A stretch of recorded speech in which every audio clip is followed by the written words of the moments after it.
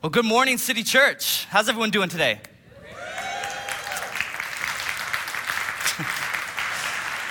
It's good to see everyone here at City Youth Takeover. Hey, I want to shout out the people that were just in that video. Can we give it up for them one more time? I love just filming that video with them. The four of them, they were so nervous, but it turned out so well. They killed it, every response. It was hard to cut it down. We know there's so much good stuff. Also want to shout out Afechi and Ire. Ire is here, who did the announcements. And then our worship team, didn't they kill it this morning? Come on. Our City Youth worship team, we heard a few new voices today, and that was really exciting to see. And then last thing, we have some students here in the front row, in the front two rows. Let's give it up for them. Well, like I said, this is City Youth Takeover, and we're so excited that you have decided to join us for this morning. Every year, we like to take a service out of the year just to get the students involved in the Sunday service and just to showcase what God is doing in the next generation. Now, the past few years, we haven't actually done this, so this is kind of like a refreshment for us. It's something that we're starting back again, and I'm excited to do that. We call it Takeover. It's probably obvious, but because City Youth is taking over the Sunday service. But we believe that what God is doing in City Youth, what God is doing in the next generation is bigger than a Sunday service. It's bigger than a Friday night. It's bigger than any sort of program that we can create. You know, we want to build disciples here, build resilient disciples that will go outside of this place, go outside of this church, and activate their faith out there where they need it, where other people need it, where other people maybe who aren't here can be affected by that faith, right? So that's kind of the heart behind us as a city, as a youth group. We want to invite them in here so that they can go out there and be disciples out there. Now, the reason I bring all that up is because starting today, for the next year, we're going to rename this annual service that we have from City Youth Takeover to City Youth Revival. Now, the reason that we're going to do that is because we want our youth ministry to be continually marked by this word that you've heard throughout the service already a few times. We want this word revival to be something that marks this youth ministry. And we're going to talk about revival for a few moments here today. And it'll be helpful for us to define what revival is. And so it's going to be on the screen as well. But revival is a spiritual reawakening from a state of stagnation in the heart of God's people. Pastor Brent said this last week, but to be a disciple of Jesus, to be a follower of Jesus, it's not enough for us to just accept the gift, the very real and good gift that God gave us, just to accept it and sit back and say, I'm done. I'm just going to wait for Jesus to come back now. No, God wants us to be alive, like really alive and active in our faith. He doesn't want us to just sit back. He wants us to do something. He wants us to be truly awake. And he wants us to go out and actually activate our faith in a very real way. And so my wife, Ruth, and I, we lead City Youth together, and we have a deep desire to see revival take place in our youth ministry, in the next generation. And you might think that makes a lot of sense because Ruth and I, we lead the next generation. It's our job to believe in this, right? But for the next few minutes, I want us to talk about revival, and I want to hopefully help you see why revival should matter to you as well. Why revival for the next generation should matter to you as well. If you can think for a moment, if you have kids, if you have grandkids, do you want them to know Jesus? If you want anyone who is not you, anyone who comes after you to know Jesus, you should care about revival. You should want a reawakening in the next generation because they are the ones who are going to teach the generation after that about Jesus. And if we consider revival to be a reawakening of sorts, it can be pretty easy to see the importance of it. It's important to be awake when important things are happening. Some of us are morning people, some of us are night people. For all of us, there's a time to sleep and there's a time to be awake. And when important things are happening, we need to be awake. That's why it's a really bad idea to sleep when you're driving. And if you've ever driven for maybe a long period of time, probably at night, and you start kind of dozing off a little bit, you know you have to jolt yourself awake. By any means necessary, you have to stay awake. Why? Because you're driving a car. And now is not the time to fall asleep. And parents in the room understand the difficulty of dealing with sleepy children in urgent situations. Let's say you want to get your kid up for school or even for church. Some of you this morning struggle with this, to get them here. You want your kid to get up, to wake up and get ready. Why? They just want to keep sleeping. Why don't you just let them sleep? What's the big deal? Just keep letting them sleep. You want them to get up because something important is happening. You have to go to school right now. You can't miss school. School is important. We got to go to church right now. We're not missing church. Something is happening today. You need to get up and you need to do something. And the same is true spiritually. God is doing something. God is always doing something. God doesn't stop working. God doesn't stop moving. But we can sleep through it. God doesn't want us to be spiritually asleep through that. And the next generation needs to wake up. The next generation needs to wake up to what God is doing. They need to be aware of what God is doing, how God is moving through their lives, how God is moving through the world, so that they can be examples of that and live that out in their lives. But revival for the next generation is especially important because as the younger generation is especially impressionable, we need to make sure that they are awake to what God is doing, that they are awake to how much God loves them and how powerful God is. But they're at risk right now of sleeping through what God is doing. Now, fortunately for us, we can look to the text, we can look to the Bible, and we can see that Jesus, this is not the first time that God has had to deal with sleepy disciples. We're in a series right now with Pastor Brent called Jesus, the Disciple Maker. Now, a lot of Jesus, his closest, his 12 disciples, they were said to be very young, some of them even teenagers.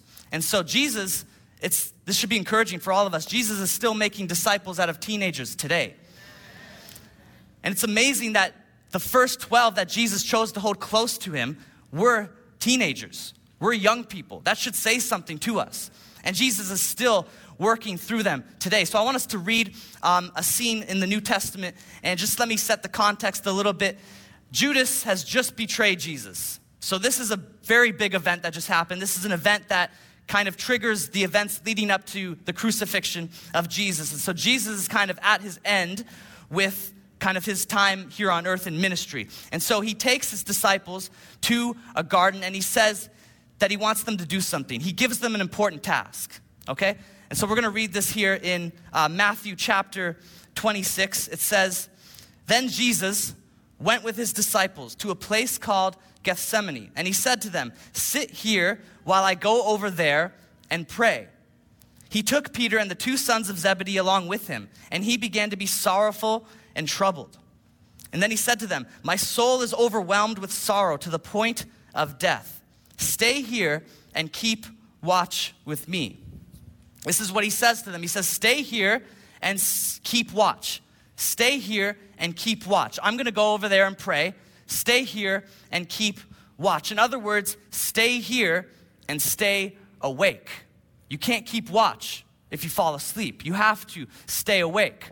So then it goes on, Jesus, going a little farther, he fell with his face to the ground and prayed, "My Father, if it is possible, may this cup be taken from me, yet not as I will, but as you will." This is a very important prayer that Jesus is praying. Jesus knows what's about to happen. We know what's about to happen. He's about to be crucified for the sins of all humanity, for things that he didn't do. And Jesus is praying to his Father, to God, saying, if it's possible, if there's any way that this could be taken away from me, please do so. But ultimately, may your will be done over mine. And this is an important prayer. And when important things are happening, it's important to stay awake. But we see Jesus goes back to his disciples, and it says, as he returned to his disciples and found them sleeping, "Couldn't you men keep watch with me for 1 hour?" he asked Peter. Watch and pray so that you will not fall into temptation. The spirit is willing, but the flesh is weak." So Jesus tells them to stay awake. He goes back, he finds them falling asleep. And I'm not gonna read the rest of this scene, but Jesus goes back to pray again. And again, he tells his disciples, "Stay awake, keep watch." He comes back, they've fallen asleep again. A third time he does it, and the same thing happens. And so Jesus is giving the disciples a warning. He's saying, you gotta stay awake. You have to keep watch. I've asked you to keep watch because people are coming for me. I'm at my end right here. But this warning that Jesus is giving, it extends beyond this moment that they were in. The same warning is for us today. The same warning is for the next generation. We need to stay awake in this life. Because if we start to doze off a little bit spiritually, then we can easily let things sweep us under our feet. We can easily let things distract us, and we can fall into the current of culture and believe the lies that culture is telling us. And the next generation is especially impressionable, so they need to stay awake at all costs. They need revival. If we've fallen asleep, we need to be reawakened. We need to access revival. And what do you do if you want to stay awake physically? If you want to stay awake, what do? You do something. Do anything. Just get up and start moving. If you just sit back a little bit, start to relax, maybe close your eyes a little bit, you will fall asleep. So if we want to stay awake, we got to do something. And the same is true spiritually. If we want reawakening, if we want revival, we have to do something. We have to move. God is going to move no matter what. God is going to do something. But if we want to be awake to it, we have to move. Revival requires response. Revival requires response. We need to respond in some way to what God is doing. And if we want to access revival, we need to respond in some way. Now, I have this card here printed out. If you can all grab this on your seat here. When I say revival requires response, how do we respond? How do we respond? There's a few different ways that we could go with this. There's a few different directions we could go. But our response for today, what I want to focus on today is prayer. Prayer as a response. Prayer is super important. We saw Jesus do it in the story that we just read. Not once, not twice, but 3 times Jesus went to pray. That's important. And if we want revival, we need prayer. One Bible teacher said, at the heart of every revival is the spirit of prayer. Without prayer, we cannot have revival. And Paul writes in one of his letters to pray continually. Pray continually. Don't just pray once and be done with it. Don't just pray on Sunday and be done with it. What did Jesus do in what we just read? He prayed continually. He prayed again and again. And we see Jesus pray again and again. So I want us to do this. And this card right here on the back of this is a prayer that we've written down, a prayer for revival for the next generation. I'm going to read it out loud just in a moment, but I want this to be kind of like a visual cue for you. I want you to take this card home. I want you to leave it where you can see it this week, and I want you to be praying for revival for the next generation. I want you to be praying that the next generation would be reawakened to what God has to say and what God is doing in their hearts. Now, I want us to read it together. I'm going to read it out loud, and then we can all say amen at the end of it. Does that sound good? All right, it says, Lord, we ask that you would intercede on behalf of the next generation. We pray for a move of your spirit, Lord. Cover them with your peace, your power, and your protection. Dismantle every weapon formed to bring them harm. Discredit every lie spoken against them. Disrupt every plan the enemy has for their lives. Your way is better, and we pray that the next generation would be one to follow in that way. Send a wave of revival through the hearts of your people and reawaken them to the goodness of your love and the power of your name. You've done it before, and we know you can do it again. We ask for this in the name of Jesus. Everyone said, amen. Now, what if we all did this? What if everyone here agreed that we would go home, we would go out of this place, and we would pray for the next generation to access revival, that the next generation would be reawakened to what God has to say to them. One thing I really love about this church is that it's multi-generational. There are multiple generations represented in this church. And how How beautiful would it be if every generation would pray collectively in agreement for the next generation, that they would know Jesus, and they would know Jesus in such a way that changes their lives. Because if they can do that, then they can influence the next generation after them to follow Jesus as well. If you care at all about leaving a legacy of faith that extends beyond yourself, that lasts longer than you, that once you're done, you know that you have influenced other people to follow Jesus as well. If you care at all about the next generation following Jesus, loving Jesus, moving in the power of God, then this should matter. Leanne said in the video that we watched here in a moment that revival starts with us.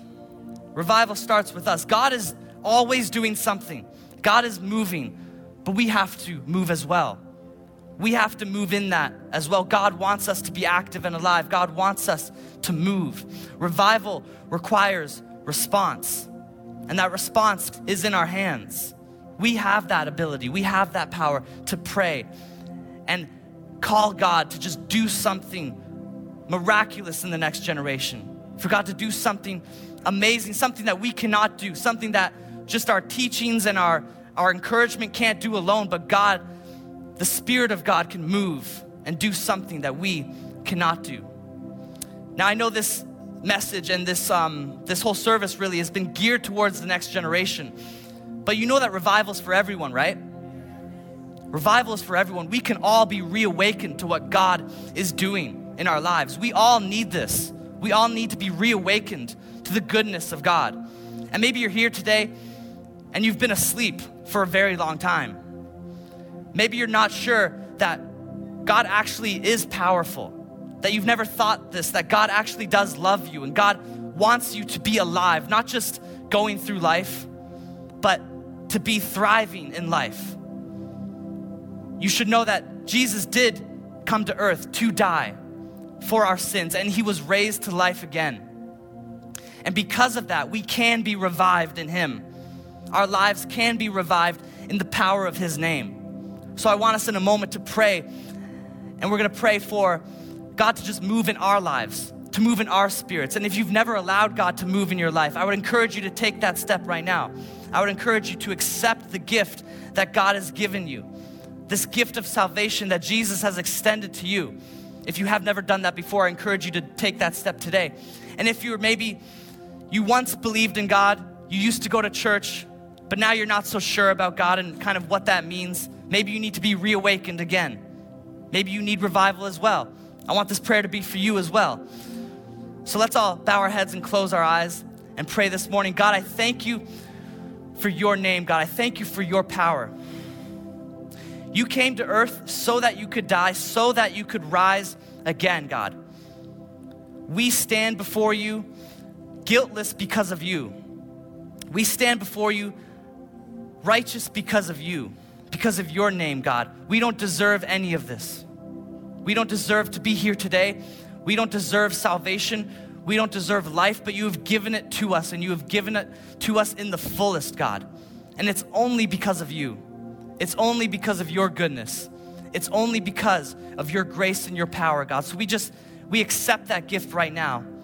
If anyone is here in this room listening, watching online, and they have never accepted your gift before, I pray that they would do that now.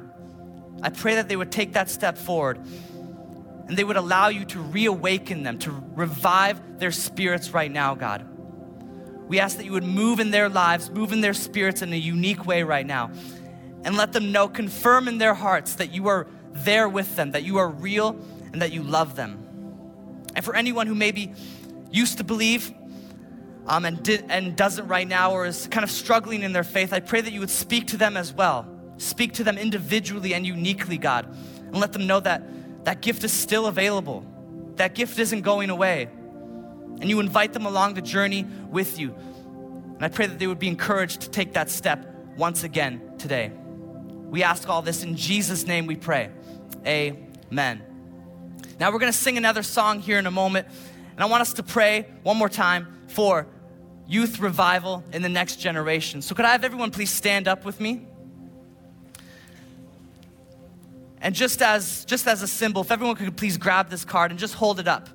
Just hold it up as we pray.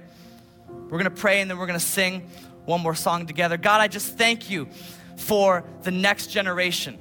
God, I thank you for every student that is represented in this room, every student that is represented in this city, God, and even in this nation, God. We pray that you would move right now in a unique way, that this would be a day not like any other days, that God, you would reawaken the next generation, that it would start with one person, maybe 3 people, and then that would spread to other people, that the next generation would be able to influence people in their own generation to follow you, to ask questions about you, to seek your goodness, God.